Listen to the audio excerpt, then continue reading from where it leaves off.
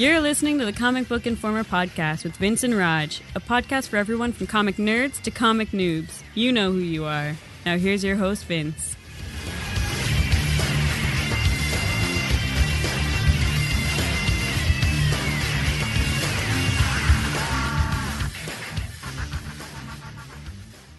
Hello, everybody, and welcome to issue 249 of the Comic Book Informer podcast, coming to you on February 3rd. And this week is just going to be a nice, laid-back, relaxed episode. Right, Raj? Okay. Sure. I can fake enthusiasm if you need it, though. Yeah, but, I mean, when both of us are faking it, it's a little awkward. There's a joke in there, but I'm not going to make it. I'm sure Marty will mention it later. Mm-hmm. So before we get into our discussion for this week, something interesting happened the other day.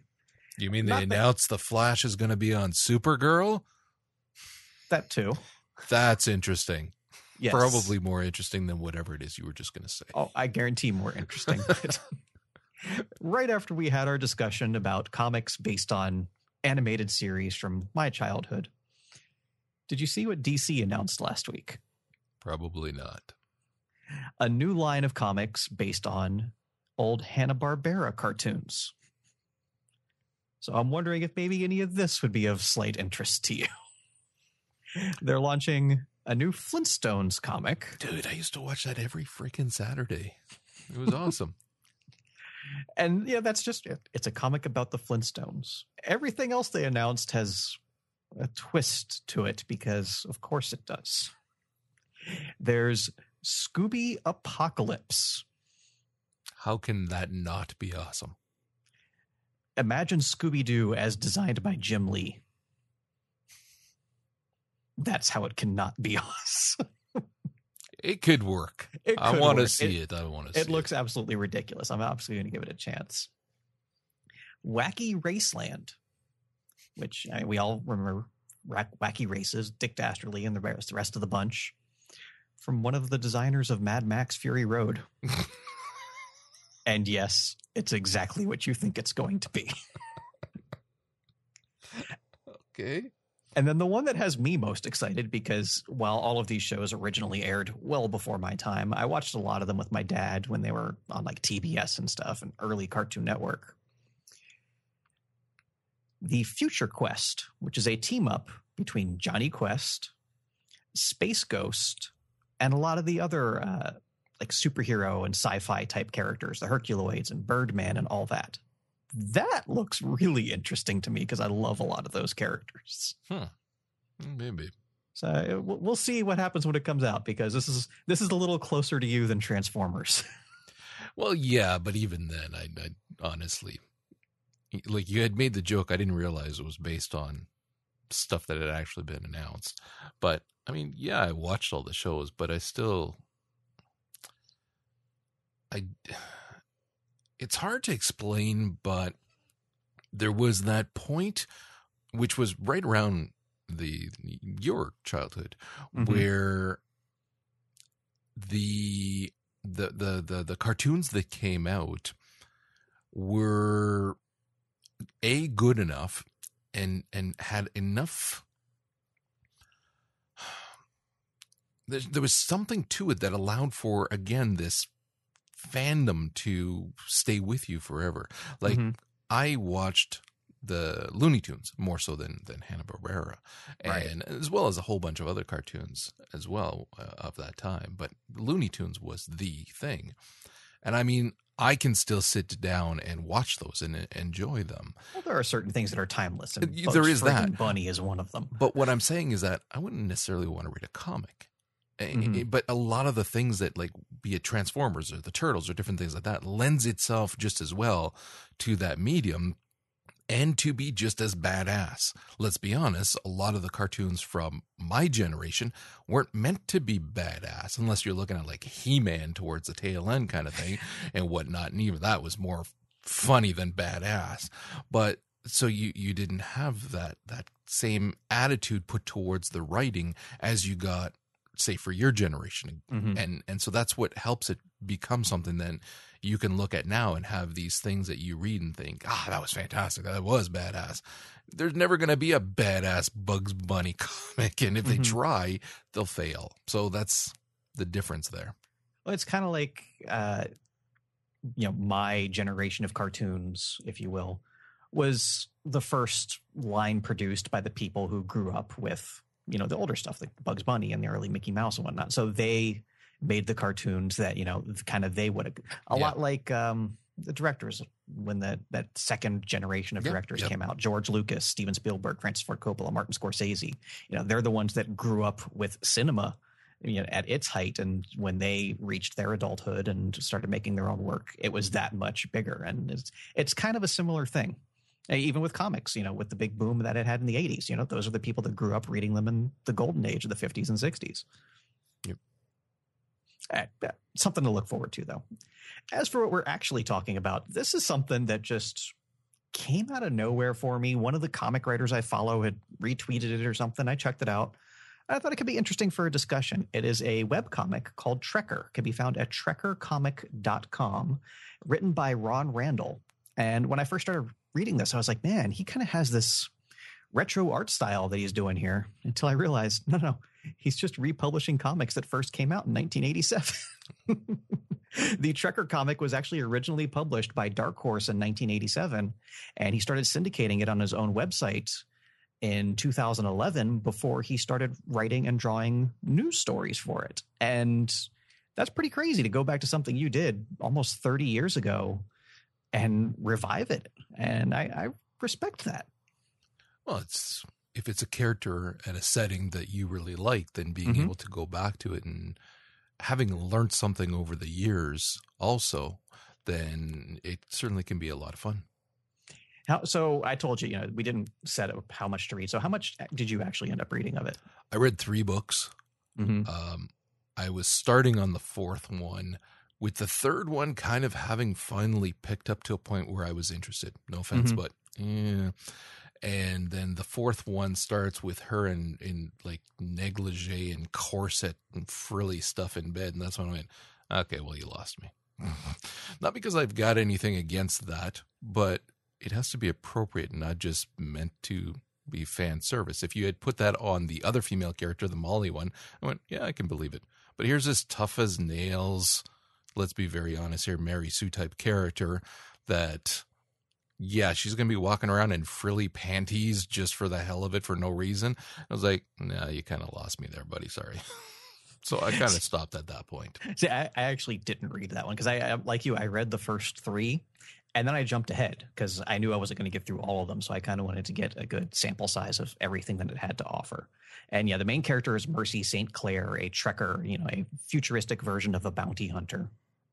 And one of the things I really like about this is each book, each story, if you will, is fairly self-contained. Like I was able to jump ahead with no problems. It's, there's obviously overarching storyline between the different missions, plots, what have you, but each one really works on its own. And yeah, it's especially early on. It's rough. I mean, I would imagine one of the first comics this guy ever worked on professionally. Like even the first book was before it was even picked up by Dark Horse. He was like indie press or small press or something with it.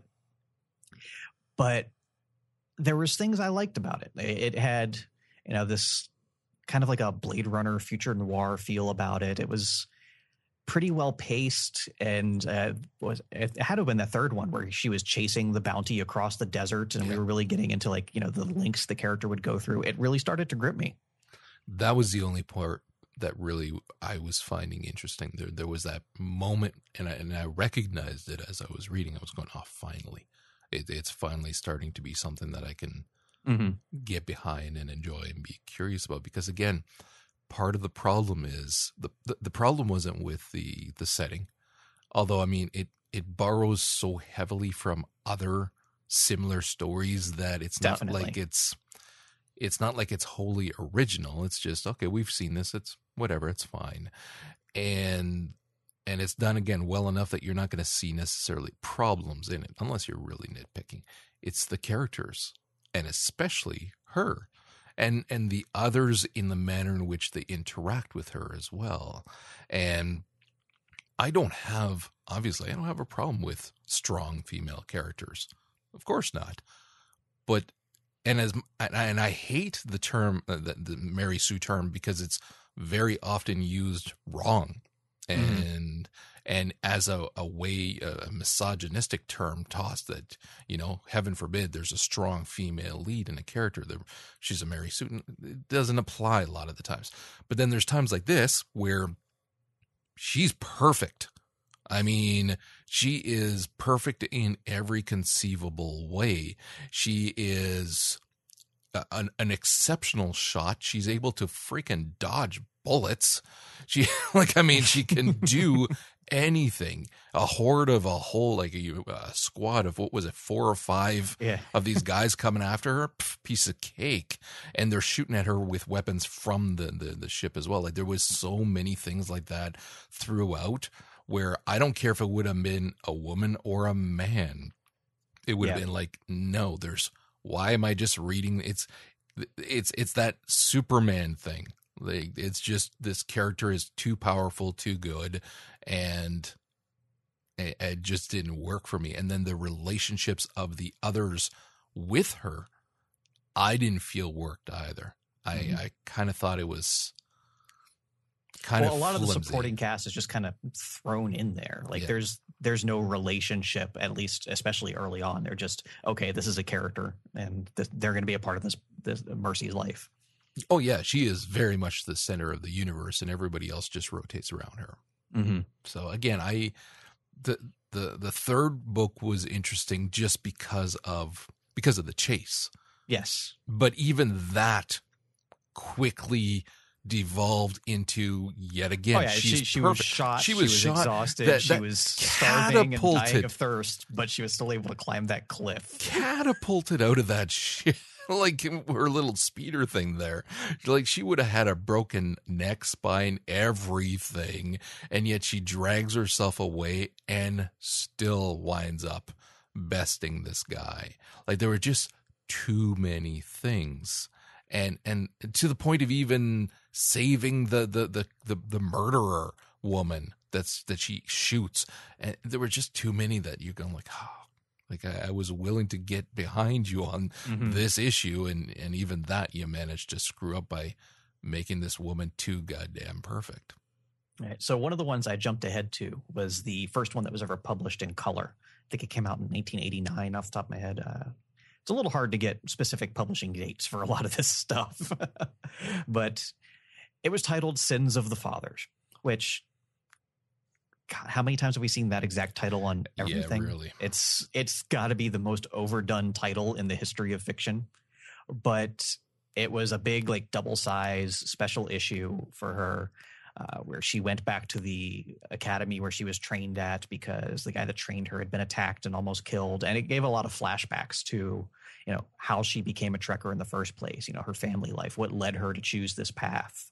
And a lot of it was kind of overdone, like, the first boyfriend and all that, but it gave a lot more depth to the character of, her father was a police officer who, again, not exactly an original plot, but the way it was done worked well, of, him trying to fight corruption, the system not working, him being attacked and killed. And that's why she decided to go against the system. It's something we've seen 1,000 times before, but it was still interesting to read. And all this stuff with her backstory. And then I jumped ahead further to the 2011 stuff, the Train to Avalon Bay. And it was, your typical 60s, like, train heist movie. And it's a lot of fun. It's nothing spectacular, but then again, it's also free, so I'm not going to complain too much. It's a fun character. And the great part about this is seeing the character and the art and the writing evolve over the course of almost 30 years. Because when he picks up in 2011, she's still wearing the ridiculous outfit, but it's drawn differently. Like, all the style is still the same, but it's more refined. He has more experience as an artist. So she still has the absolutely ludicrous weapons, but she's holding them properly. She's no longer Liefelding them. I like that he kept the aesthetic exactly the same, but made it work more for a modern story. So it's not just yoga pants and ass shots is what you're saying. Yes, exactly. Because there's a hell of a lot of that in those first few issues, let me tell you. The camera, liked to be in a certain angle. Very low. A few feet off the ground. And listen, it's just her personal style. She has to bend over slightly to do everything. And arch her back in just the right way. God. But yeah, I would suggest, checking out, jump ahead to some of the newer stuff. There's some fun storytelling in here. I enjoyed it. It wasn't anything spectacular, but it's something different. And I like that we can call attention to lesser known works every now and then. But if you want to go online and read something spectacular for free instead, what you should be doing is reading Skull Kickers if you haven't yet. We've been saying that for 5 years now? Yeah, I know, but now it's free online for everybody. Well, it always has been. Just now it's getting to the final storyline. Well, you know what I'm saying. Like you can go and read all of it now for free on the site. So do that instead. And I'm sure Roger will post the link in the show notes because he brought it up.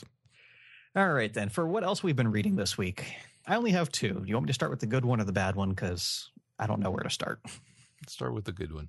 All right. The good one, Southern Bastards, the Image series from Jason Aaron. I've been keeping up with this, and it's weird because I'm enjoying every single issue for a completely different reason. I mean, they're at the point in the story now where I hate myself for feeling bad for who's essentially the main villain in this series. When it starts off, it's, this guy going back to, some small corner of, I think it's Alabama where he grew up. And it's pretty much exactly what you would expect. Bunch of, white folk, really racist, really every sort of Southern stereotype you can think of is shoved into this story. But what makes it work is the fact that that's where Jason Aaron's from.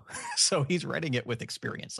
He's exaggerating some things, but there's a lot that rings true to anybody who's been from an area sort of like that.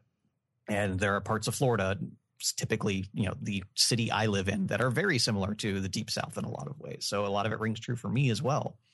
So it starts off with him going up against, the high school football coach is the guy that basically runs the town, because of course he does. And when we come to find out more about Coach Boss, as he's referred to, this guy is just an evil son of a bitch. Until we start getting into Coach Boss's backstory, and they make us feel sorry for the guy. He's still unrepentantly evil, but now that we see more of the power structure around him and how he's basically stuck in this situation where absolute perfection and success are the only things he can accomplish. And even that is just, if he does his job perfectly, he's just getting by. There's a lot of aspects to the character that are really interesting, and seeing that, the stress he's put under by everybody around him doesn't make him any less evil, but it definitely paints it in a different light. And it makes me feel really weird every time I read it, because I end up at some points rooting for the bad guy. And then the one I didn't like is going to surprise you. The latest issue of We Are Robin. Because I enjoyed the first 6 issues. I didn't bother reading the Robin War crossover issue because forget that. And then I picked this up and I loved the first 20 pages of it. We were introduced to a new character. Again, I forget the guy's exact name. He goes by Smiley. And he's in juvie. He had some sort of birth defect that kind of messed up his mouth. His parents tried to give him plastic surgery, ended up making it worse. He has a permanent grin on his face. Because we don't have enough characters with that in the Gotham But here's the universe. thing. This story is telling the origin of the Joker's gang from Batman Beyond. Oh, okay.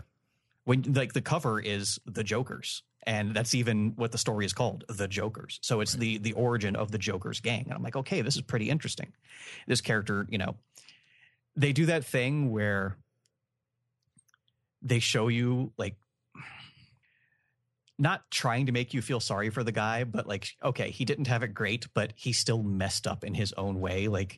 No rational person who grew up in this, in this sort of way would have ended up as some sort of psychopath, but he did. So it's not trying to make you feel sorry for him, but it was really weird and really awkward. And I liked it actually until the very end, where he goes into his room and pulls the gun out of his that he has hidden in his air vent. And if it had ended there, I'd be like, okay. But it had to go that extra step of showing the violence. And God, in America in 2016, I've had enough gun violence, especially when it involves a teenage kid shooting his parents and then sitting down and eating dinner with them. It was just, it took things way too far to a place where it just made it uncomfortable. And what made it even worse was it was a fantastic issue leading up to that, because it was juxtaposing Duke, the main character. He finally found his parents. He found them in a psychiatric hospital because they've been permanently affected by the Joker toxin from the Batman Endgame story. So you have these two very different family dynamics, both revolving around a Joker type character. And it was really working, but it just went so over the top at the end. It left a very, very bad taste in my mouth. Right. What have you got for us this week? Well, sticking with that then, are you caught up with Batman Beyond? I am, but for the life of me, I can't remember. Oh, no, that's, what's his name? The little brother going to Metropolis. Yeah. So it's kind of interesting. I like how we're getting some of the flashbacks, which were actually well done, showing what happened with the superheroes being taken over by Brother Eye and things like that. So there was a lot of cool stuff that had nothing to do with Batman Beyond or even the kid kind of thing. And a lot of times when that happens, it can really spiral out of control and you lose interest because it's not the main character. But here, because we don't even have the main character to begin with, because Terry McGinnis isn't there. We're now following the tertiary character. Yeah, so it's a lot easier just to kind of roll with it and whatever. And not just that, it was well written. So I kind of enjoyed seeing the backstory of what's going on. I still am not enjoying this nearly as much as the last volume, but that's not to say that the story isn't well written, but rather just that I much preferred the characters, the interactions, and the writing in the prior volume. But at least some elements of this are bloody interesting. And the manner in which it's presented in the art and everything for, again, those flashbacks was really, really quite cool. I enjoyed it. Yeah. I said, I'm still liking it, but there's always that specter floating over this one. Yeah. And then DK3, The Master Race. I haven't even bothered. It's just so weird. It's just like, and I think it's trying too hard at points, kind of thing. It's getting a lot of praise from what it looks like, but there's points where you're like, okay, well, whatever, because there's elements that are cool, and then things happen, and you're going like, oh, come on, give me a break. So, and then you're getting the backstories for other characters. The stuff with Wonder Woman I thought was actually more interesting than the stuff with the actual Dark Knight stuff kind of thing. But whatever. I don't know. I would really like to be excited for this and really love it. And obviously some other people who are far more enamored with that. It's not IP because it's still Batman, but you know what I mean? The Dark Knight one. The Miller version of Batman. Yeah, are really, really digging it. But I'm reading it going like, again, it's that I keep going back to just trying too hard. And sometimes you can tell that when you're reading it. Something that worked 30 years ago isn't necessarily going to work now, no matter how hard you try at it. Exactly. I Hate Fairyland continues to be awesome. Yeah, absolutely. Absolutely. Everything about it is bloody awesome. I just you don't even have to talk about what it was about. It was just freaking cool. I loved it. Well, it's kind of hard to talk about what it's about without seeming like a bloody idiot. Yeah, it's just really. I love the Death Dude. Oh yeah, Lord Death Doom or whatever his name is. Yeah. Welcome to my realm of skulls. It's like a playground for her. Latest issue of Kanan. I haven't read it yet. Continues to be friggin' awesome. I absolutely loved it.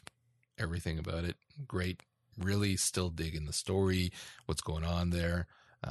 Art was amazing. Pepe Larraz. So yeah, no, this was, again, yet another really solid issue, continuing to follow the events after the big war where he got hurt. Well, not war, but yeah, where they were. And there's some scenes where you're like, again, in typical Star Wars fashion, it's like they're so outnumbered, and you're like, that's it, you've had it. And of course, there's a last minute save kind of thing, but it's interesting because it also shows off more in regards to his relationship with the clones, obviously before the executive order went through.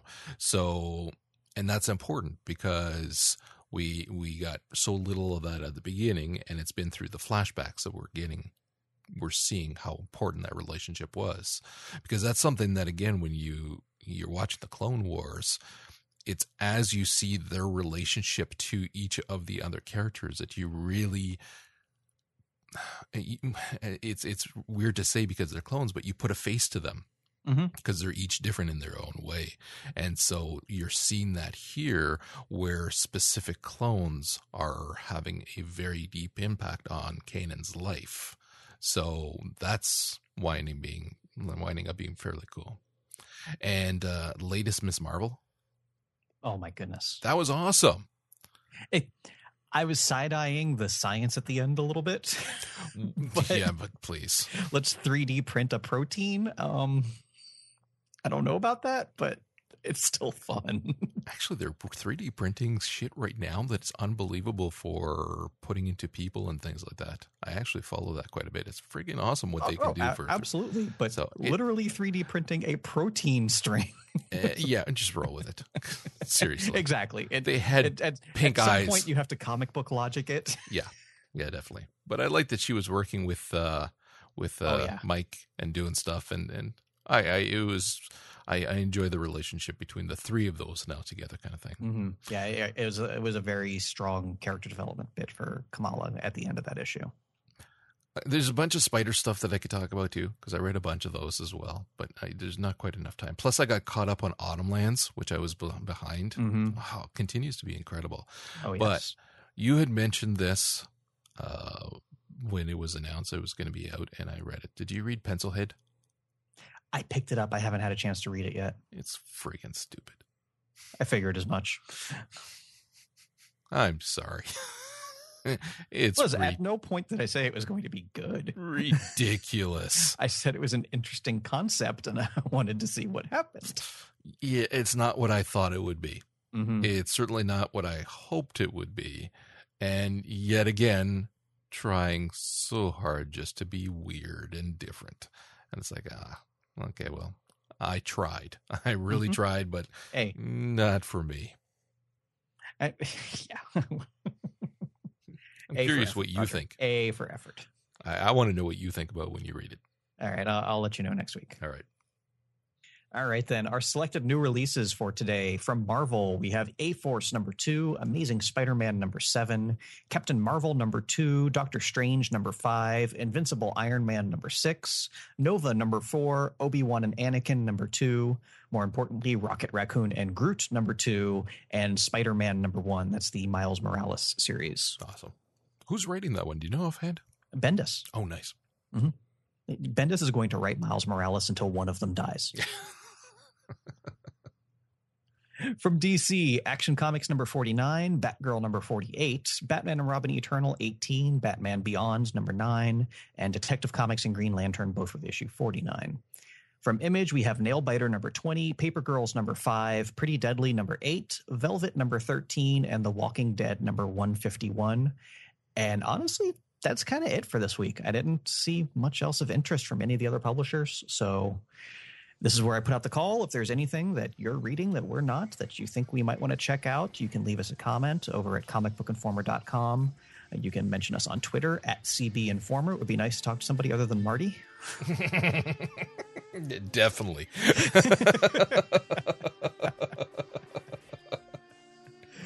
And also you can find us on iTunes, Stitcher, all over the place. God, we're all over the internet. It's kind of hard to avoid us at this point. So that's going to wrap us up here this week. So until next week, thanks for listening, everyone. Admit it, you martied that up. No. You so did. Listen, no. I listened to the famous Martying. Nothing in the history of my podcasting is ever going to come close to that.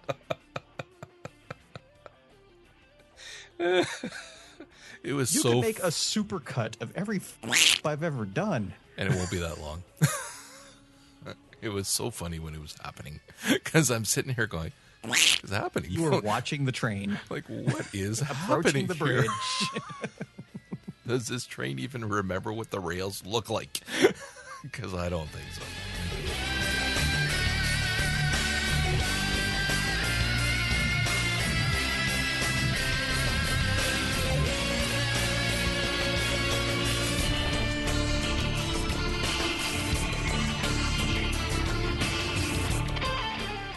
Make sure to stop by comicbookinformer.com and let the guys know what you think in the comments.